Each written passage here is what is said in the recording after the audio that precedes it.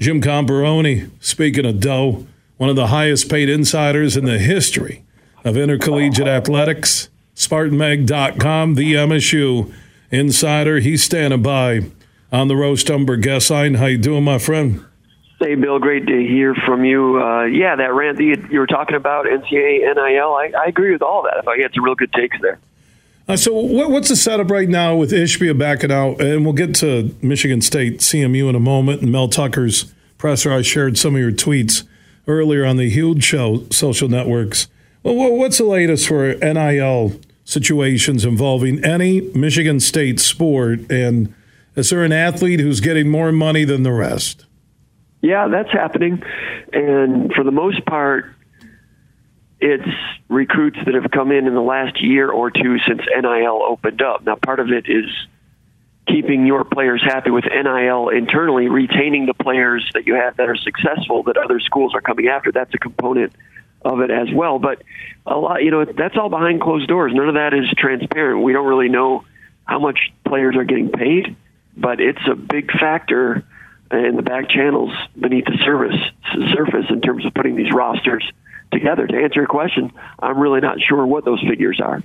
NIL is the most secretive open cheating. I'll add secretive to that list that I've ever seen. So be it. We know what the NCAA is about. They're about money, and it will be interesting with these multi-billion-dollar deals if the kids one day get a players pool. Yeah, I saw that Harbaugh said something about that today, and that is certainly interesting. If they don't, is there going to be a point in time when they do unionize and they strike? I don't know. The lines between college football and the NFL, blurrier and blurrier all the time, which is unfortunate. I know that you love college football and the NFL, but I think over the people that are our age love and have loved the differences. But there are not as many differences now, for better or worse. I'm glad that some players are getting paid. I'm glad that they're all getting paid because there was so much money coming in that the moral compass shifted, in my opinion. You go back to the mid-'70s, Woody Hayes was not making a ton of money. He might have been making $45,000, $55,000 a year at Ohio State. He might have been making 10 times the cost of tuition. And now, even though tuition is astronomical, some of these coaches are making 300 times the cost of tuition. At that point, it made sense for players to say, hey, everybody else is making money except me. This doesn't make sense.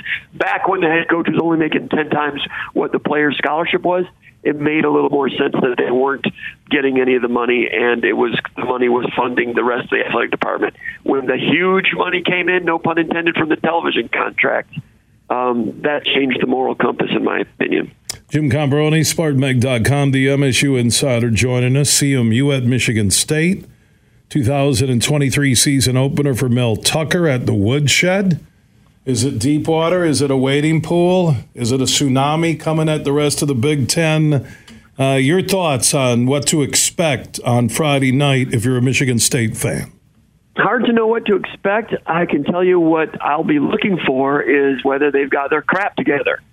Is the tight end blocking improved? Is communication in the secondary, has that improved? What do the new running backs look like? Who is the quarterback, Noah Kim or Katon Hauser? And can they play a physical brand of buttoned-up football that should translate well to other teams on the schedule? Central Michigan has a lot to prove. They were excellent 2 years ago when they went 9-4, went out to the Sun Bowl, beat Washington State. In recent years, they almost won at Missouri, almost won at Oklahoma State. That's a proud program. And they're going to come in with a great coach, Jim McElwain, expecting to be the story nationally in week one of college football. They're going to expect to win, and they're looking for a bounce-back year. It's going to be a scrap. Central's going to come out hitting, and Michigan State better have their crap together. I think Michigan State will play well. I'm not sure Central Michigan has the quarterback to make it all work to the point of staging an upset.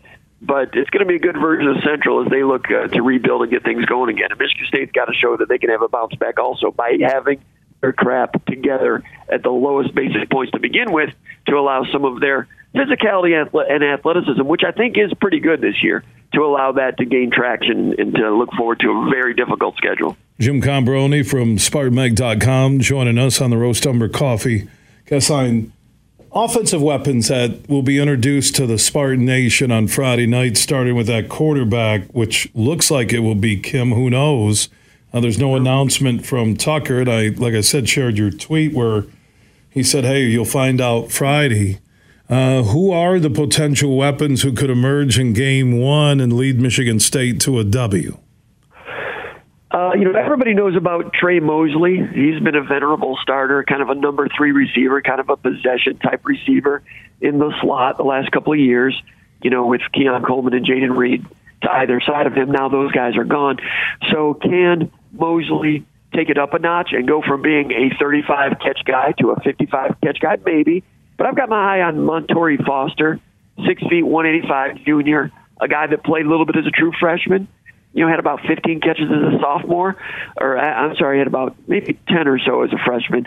Last year, his season was hampered and cut short by injury, and Montorie Foster really didn't get a chance to make much of an impact.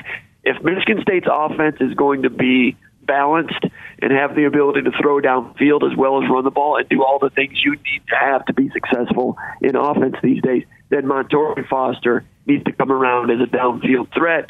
A guy that can stretch the defense a little bit, somebody that's just more explosive than Trey Mosley. I hope to be better, but I'm curious to see what Foster looks like. We've heard things about him. I'm projecting that he will be in the starting lineup, and whoever starts at you at wide receiver needs to be a downfield threat at this level. And Foster take his game to that level. That's something they need on offense. So keep an eye on number 83, the wide receiver. Jim Comparoni, SpartanMag.com. You can follow everything leading up to CMU and Michigan State on Friday night in East Lansing at SpartanMag.com. Comp, we'll talk later in the week. Sounds great, Bill. Thanks a lot. Have a great day.